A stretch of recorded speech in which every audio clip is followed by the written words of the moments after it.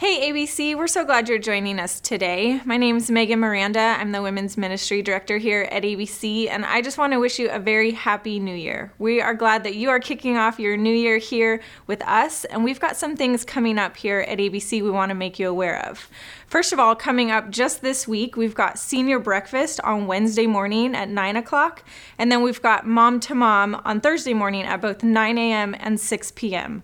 So head over to the website for Mom to Mom and sign up there for your kiddos to get registered. It's abcchurch.org/mom to mom, and we would love to see you there. Hey, this time of year is a great time to get plugged in, to start some things new. And we have got some small groups that are coming up that we would love to make you aware of. It's just a great time for you to get connected with us here at ABC, to meet other people, to grow in your faith. And so we would love for you to join one of those. We've got kind of a slew of groups for you to pick from. For example, we've got a group starting here in January called New Year, New Friends. This is a group for families with kids to get together, to get to know each other, and to fellowship. It just meets once a month for 3 months. Again, you can head over to the website abcchurch.org/groups, and you'll find information on all of the groups that are starting, and you can register there. In women's ministry, we've got groups starting. We have Bible studies starting Tuesdays, Wednesdays, and Thursdays. Our Tuesday study is starting on January 11th. We're going to go through the book of Exodus, and you can find the registration info for that on our website as well, abcchurch.org/women. We've also got a connections class starting.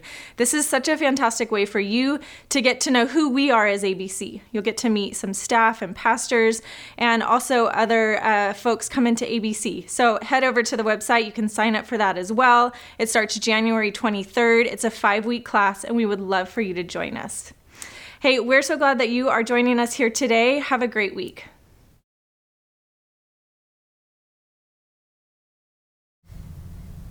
Hi, ABC family. Welcome. We're so glad you tuned in, and Happy New Year. Here we are in the early days of 2022. This is a time of resolutions. Some of you might be making New Year's resolutions. I don't know if that's you or not. I have in the past. There have been years where I've chosen not to. But just full disclosure, I hope to compel you this morning to make a New Year's resolution. And just in light of that, let's think about how most New Year's resolutions go. According to research, somewhere between 48 to 59%, so half to 60% of New Year's resolutions have to do with 3 things: eating healthier, losing weight, or exercising more. So in other words, people are recognizing at this time of year, it's time to take care of these bodies because they're just not what they used to be, right? But the Bible has this to say about that kind of priority. It says, "Train yourself for godliness, for while bodily training is of some value, godliness is of value in every way, as it holds promise for the present life and also for the life to come." We find that recorded in 1 Timothy chapter 4, verses 7 and 8. So there, Paul is telling Timothy, yes, bodily training, these earthly bodies, training those is of some value. He's not discounting that, but he's saying it's of greater value if we dedicate to train ourselves toward godliness. So if we're going to do that, ABC family, if we are going to look at the year 2022, as a year of making a resolution to train ourselves for godliness, if we're going to take God at His word, how do we do that? We need to know something about God. And God is a self-revealing God, which is great, right? The Bible is very clear in Romans 1 that all creation declares God's glory. It tells us that He exists, and it declares His eternal attributes. That's what theologians call general revelation.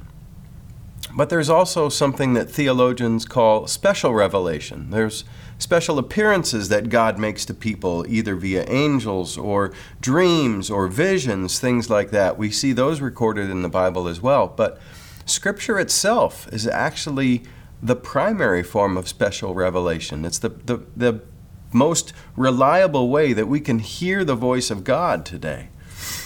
And so it's no wonder then that Paul exhorted young Timothy by saying, "Until I come, devote yourself to the public reading of Scripture, to exhortation and to teaching." That's in 1 Timothy 4, verse 13. So, you see, folks, the Bible is unlike any other book. It is the special revelation of our God, the one true God, who basically writes a series of love letters to his people, so that as we read them and understand them, we get to know who he is, so that we can come to know him and grow to be like him. And so today, I hope to give you 7 reasons why you should devote yourself to reading God's Word in 2022. 7 reasons. Let's pause, let's pray, and then we'll dive in with reason number 1. Father, here we are in the early days of 2022, and we acknowledge, Lord, that you are our God, and we acknowledge that we need to know you. We want to follow you. We want to understand who you are. We want to understand who you have made us to be. So would you help us to dedicate ourselves to reading your word regularly in this new year? We pray that you'd help us to understand why as we unpack these 7 reasons now. We ask it in Jesus' name. Amen. So folks, the first reason to dedicate yourself to reading God's word in 22, it's that God's words have power to change things on earth. So when you start reading the Bible in the first chapter of Genesis 1:1, the first look that we get of God is one of great power. Listen to this. "In the beginning, God created the heavens and the earth. The earth was without form and void, and darkness was over the face of the deep. And the Spirit of God was hovering over the face of the waters. And God said, 'Let there be light.' And there was light."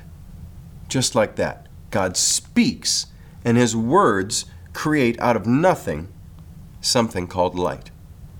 That is power that I know nothing about. I have never been able to speak anything into existence. But that's the first glimpse that we get of our great God. That is a kind of power that is unique to our God. Jesus, when he walked this earth, he displayed this sort of power too. We catch a glimpse of that in the book of Mark, chapter 4. And Jesus has been teaching, and he gets into a boat. I'll just read the story for you so that you can catch the whole context. I'll begin reading in Mark chapter 4, verse 35. "On that day, when evening had come, he said to them, 'Let us go across to the other side.' And leaving the crowd, they took him with them in the boat, just as he was. And the other boats were with him. And a great windstorm arose, and the waves were breaking on the boat, so that the boat was already filling. But he was in the stern, asleep on the cushion. And they woke him and said, 'Teacher, do you not care that we are perishing?' And he awoke, and he rebuked the wind, and said to the sea, 'Peace, be still.' And the wind ceased, and there was a great calm. And he said to them, 'Why are you so afraid? Have you still no faith?' And they were filled with a great fear, and said to one another, 'Who then is this, that even the wind and the sea obey him?'" So just like in Genesis, when God speaks and things come into existence, so too, thousands of years later, Jesus, walking the face of this earth, asleep on the boat, when he's woken up by his disciples, and they're scared because they think they're going to die in this storm, he says, "Peace, be still," and the wind ceases, and the waves become calm. That is sovereign power of our God over his creation. So God's words also have power to establish and to strengthen faith. We find this in Isaiah chapter 55. It says, "My word," God's word, the Bible, "shall not return to me empty, but it shall accomplish that which I purpose, and shall succeed in the thing for which I have sent it." So God has promised that his word has power, and it will succeed in the thing for which he sent it. And the thing that he sent it for, I understand it to be establishing and strengthening faith amongst his people on earth. Hebrews 11:6 says that without faith it is impossible to please God, so that makes faith essential to the people of God relating to God. And in 2 Peter 3:9, we see that the Lord is patient toward us, and he's not willing that any should perish. So it means that if we can't please him without faith, and he's not willing that any of us should perish, that God's word must be powerful in establishing and strengthening faith on this earth. Now, I surrendered my life to Jesus about 22 years ago today. It was the early days of January of the year 2000, and I was reading Patrick Morley's book, The Man in the Mirror. Now, Patrick Morley's book uses a lot of scripture, just scripture after scripture after scripture. And by chapter 3, he's made a very convincing argument that I was a sinner in need of a Savior, that Jesus was his name, and that if I called on him by faith, if I put my trust in him, that Jesus' righteousness would be given to me and my sins would have been paid for by Jesus' death and burial and resurrection. And I did that January 2nd or 3rd of the year 2000. So I am living proof that God's word alone has power to change things on earth. God's word has power to establish and to strengthen faith. After reading Morley's book, I began to read God's word every morning before I went off to work, and that's still my habit today. And God's word has an ongoing, transformative, sanctifying effect on my life that no other book has ever had on me. And I just want you to know that if you are willing to expose yourself regularly to God's word has the power to establish and strengthen you in your faith. God's word also has power to make people holy. This is a process that theologians call sanctification. We see this in 1 Thessalonians chapter 2, verse 13. Paul says, "And we also thank God constantly for this, that when you received the word of God, which you heard from us, you accepted it not as the word of men, but as what it really is, the word of God, which is at work in you believers." So when God's words are proclaimed by faith and received by faith, God's word is what's at work in our hearts and in our minds, making us more like Jesus, helping us to trust Jesus and understand who he is. God's word is what is at work. And Jesus himself said in John 17:17, he says, "Sanctify them in the truth." So this word is God's truth, and as we expose ourselves to God's word, we become sanctified, or we become more like him. We become holy. And that is what we are doing as we live here on this earth. We are seeking to devote ourselves to reading God's word. And that's the first biblical reason to do that, is because God's word has power, heavenly power, to accomplish things or to change things here on earth. Now, the second reason to devote yourself to reading God's word regularly in the new year is that God's words are truth in a world filled with lies. Our culture is one of lawyers and contracts that are the size of books, all because we live in a culture with people who are willing to tell lies in order to get what they want. And this isn't new to us either. Some 3,000 years ago, the prophet Jeremiah recognized this about the culture in which he lived. He says, "Everyone deceives his neighbor, and no one speaks the truth." So standing in sharp contrast to the deception of the world is our God who never lies. Psalm 119, verse 160 says this, "The sum of your word is truth, and every one of your righteous rules endures forever." And again, Jesus' words recorded in John 17:17 say, "Sanctify them in the truth. Your word is truth." See, folks, this is how we discern truth from lie in our culture. We become so familiar with the truth, with what is as God has declared it to be, by exposing ourselves regularly to God's word, that we began to be able to recognize a lie.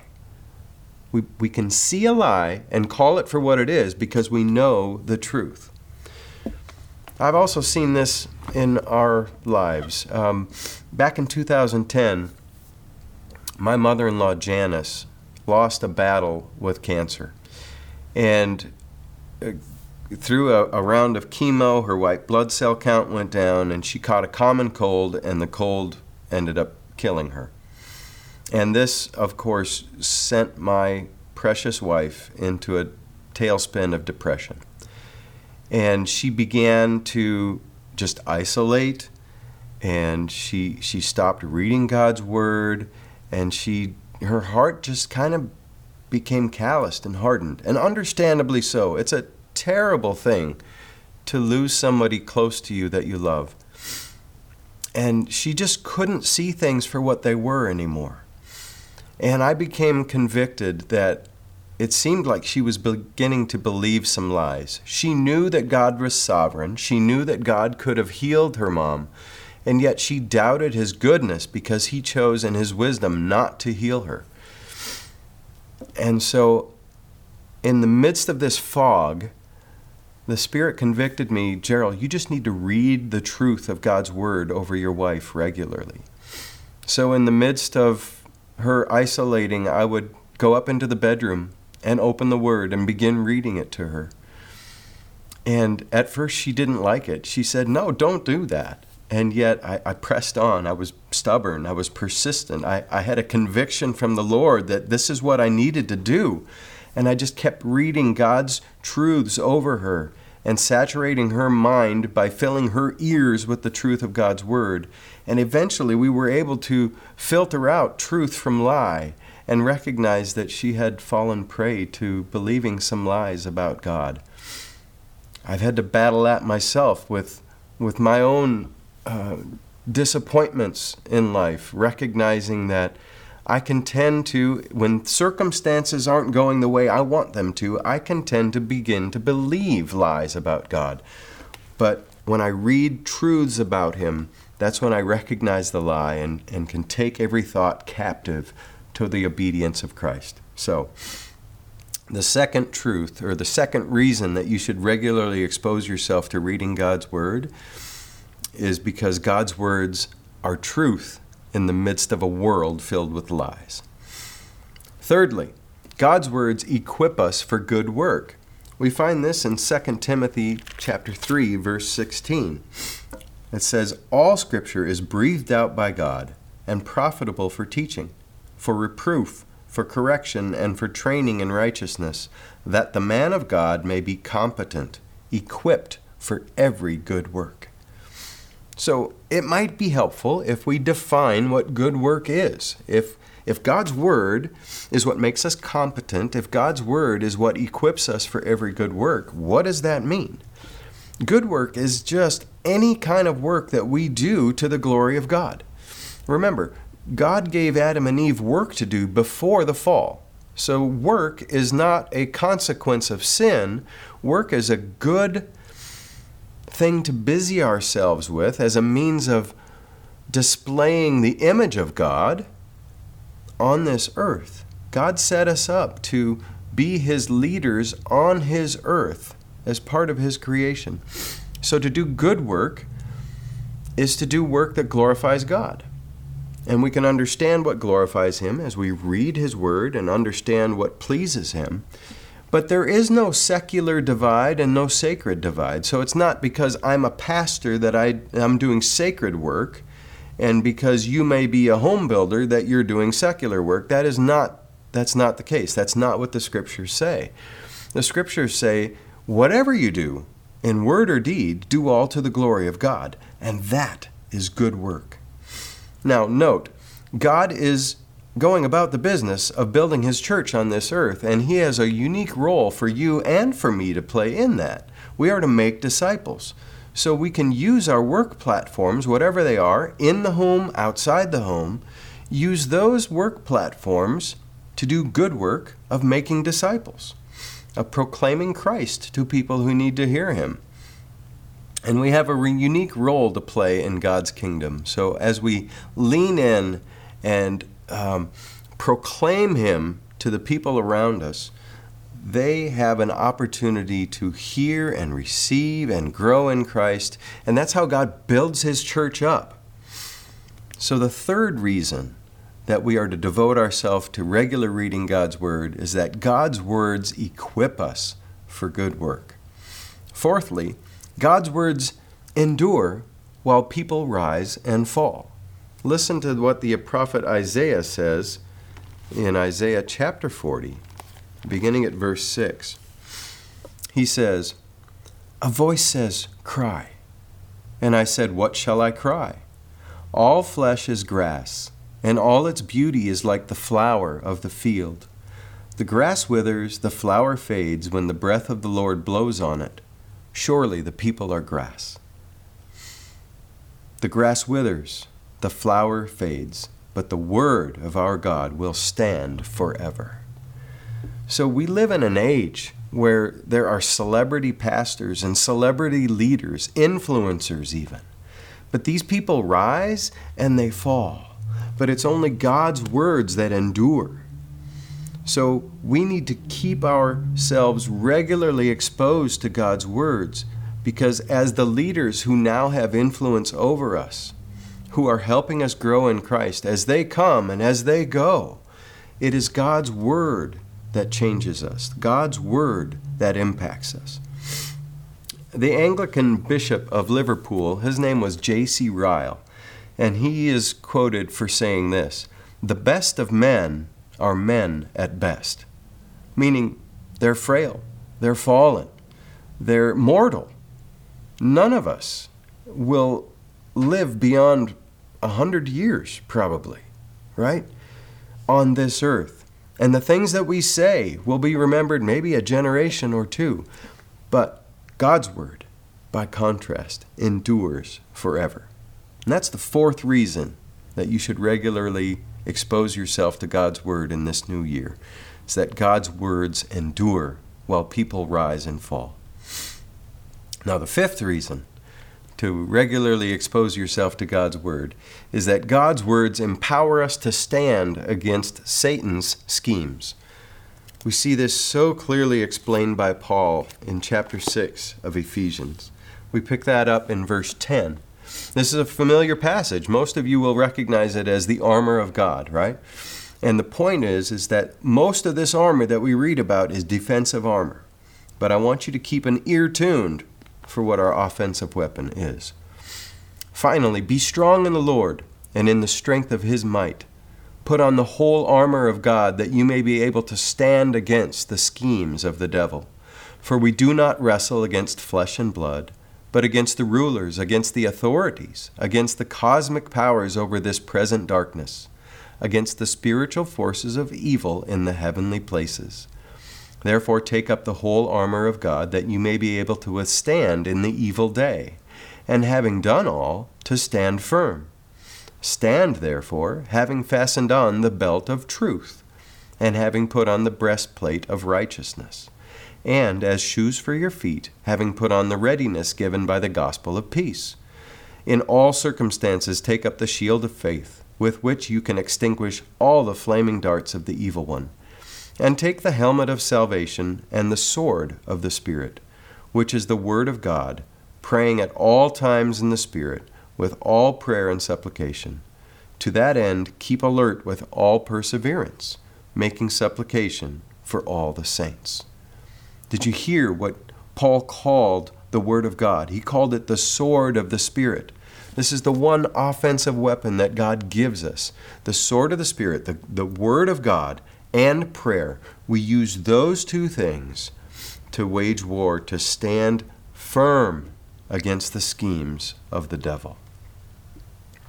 So what does this look like when we actually put on our armor, when we actually take God at His word here in this passage, and we wield faithfully the sword of the Spirit? We see a picture of that in Jesus' temptation, recorded in Matthew chapter 4. So in Matthew chapter 4, we see a miraculous story of the Spirit of God compelling Jesus to go into the wilderness. We pick that up in Matthew chapter 4, verse 1. Then Jesus was led up by the Spirit into the wilderness to be tempted by the devil. And after fasting 40 days and 40 nights, he was hungry. And the tempter came and said to him, If you are the Son of God, command these stones to become loaves of bread. But he answered, It is written, Man shall not live by bread alone, but by every word that comes from the mouth of God. And right there, Jesus quotes Deuteronomy 8, verse 3. We pick up the story in verse 5. Then the devil took him to the holy city and set him on the pinnacle of the temple and said to him, If you are the Son of God, throw yourself down, for it is written, He will command His angels concerning you, and on their hands they will bear you up, lest you strike your foot against a stone. So now Satan himself is quoting Scripture, trying to use God's word, twisting it, to coerce Jesus into sinning. Verse 7, Jesus responds and says to him, Again it is written, You shall not put the Lord your God to the test. And here he quotes Deuteronomy 6, verse 16. Verse 8, And again the devil took him to a very high mountain and showed him all the kingdoms of the world and their glory. And he said to him, All these I will give you, if you will fall down and worship me. Then Jesus said to him, Begone, Satan, for it is written, You shall worship the Lord your God, and him only shall you serve. And as he did that, he quoted Deuteronomy chapter 6, verse 13. So 3 times Satan tempted Jesus, and 3 times Jesus successfully warded off the schemes of the devil by quoting Scripture. And this is the most compelling reason, I think, that we need to regularly read and meditate and memorize God's Word, because when Satan comes and tempts us, it is God's Word that provides the perspective to help us stand firm against Satan's schemes.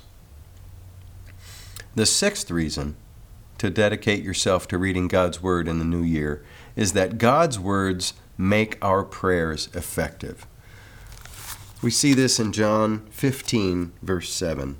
That says, this is Jesus, the upper room discourse before he goes out to the cross. He's talking to his disciples and he says, If you abide in me and my words abide in you, ask whatever you wish and it will be done for you.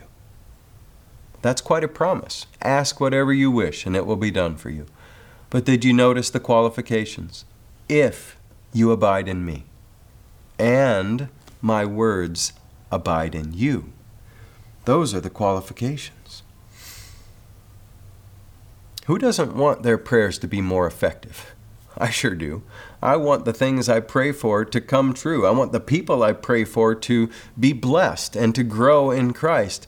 And right here, God is saying, if I abide in Him and allow His words to abide in me, somehow that will flavor my prayers so that I'll be praying things that are effective for them, and God is promising to bring those things about.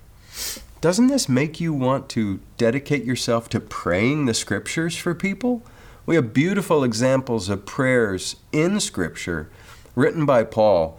You can find them in Ephesians chapter 1, Philippians chapter 1, Colossians chapter 1, just to name 3. And those are some sweet, sweet prayers that he prays for the Christians in those specific churches, that you can be praying for yourself, or you can be praying for your family members or your loved ones. You can be praying that for your pastors. You can be praying that for your children. And God loves to hear and answer prayers, especially prayers that are influenced by His Word. So, the 6th reason for you to read regularly God's Word in the new year, God's words make your prayers effective. And the 7th and final reason that we should read God's Word regularly in 2022 is that God's words fill us with joy as we obey them. This is also found in John chapter 15. I'll pick it up in verse 9. Jesus says, "As the Father has loved me, so I have loved you. Abide in my love. If you keep my commandments, you will abide in my love, just as I have kept my Father's commandments and abide in his love. These things I have spoken to you, that my joy may be in you, and that your joy may be full." So who doesn't want to have a new year filled with joy? I sure do. And if we want a year filled with joy, we've just been told by Jesus himself how we can do that. We abide in him. Abide in his love. Well, how do we abide in your love, Jesus? If you keep my commandments, you will abide in my love. And if you do these things, he says, the reason I've spoken them to you is that my joy may be in you and your joy may be full. So God's words bring joy in our lives as we obey them, as we keep and obey his commands. And so, if for no other reason you want to read God's word regularly in this new year, it's to have a joy-filled life, because God has promised. That's what his word is and does for us. And joy is a marvelous motivator. Joy is what motivated Jesus to go to the cross and die for you and for me. Listen to Hebrews chapter 12, verses 1 and 2. "Therefore, since we are surrounded by so great a cloud of witnesses, let us also lay aside every weight and the sin which clings so closely, and let us run with endurance the race that is set before us, looking to Jesus, the founder and the perfecter of our faith, who, for the joy that was set before him, endured the cross, despising the shame, and is seated at the right hand of the throne of God." It was the joy that was set before him that empowered Jesus to endure the cross, even despising its shame. And if joy motivated Jesus to die for you, don't you think that joy could be a motivator for us to live for him? To live a life in this new year, 2022, a life dedicating ourselves to regularly reading God's word, to reading it alone, ourselves, or to reading it with our spouses or our children, maybe our neighbor, co-worker, maybe a stranger that you meet on the street. Who might God want you to be reading God's word with? That's worth praying about.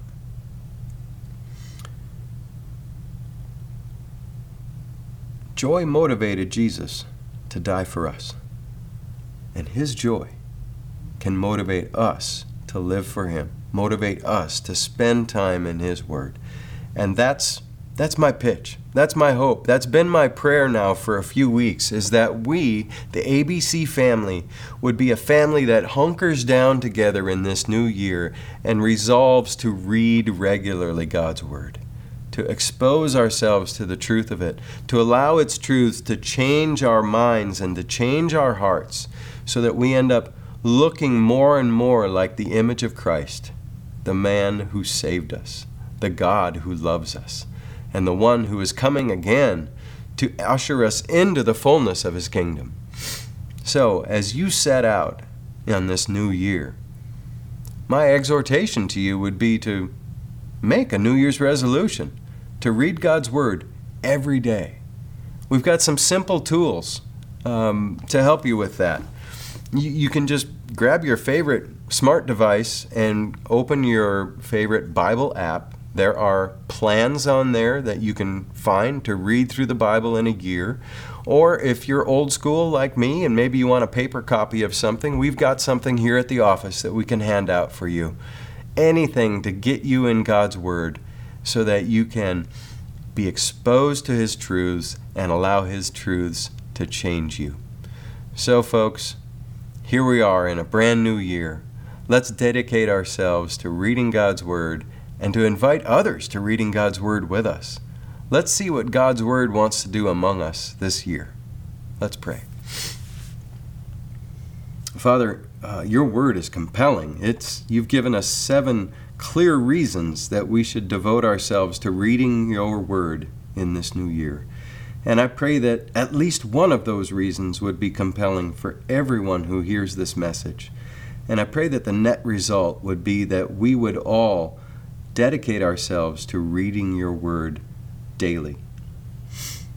Lord, we trust that your word will accomplish that for which you've promised, that for which you've sent it, that you would establish faith in some.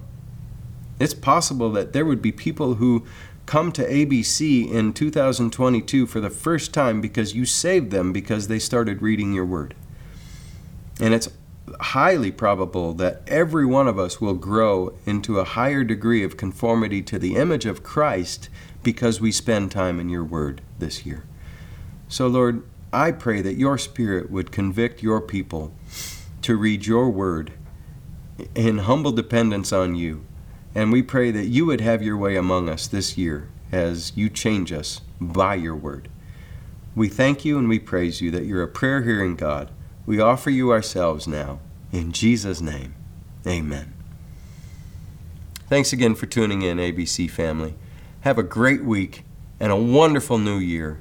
And I look forward to seeing you in the near future. Bye-bye.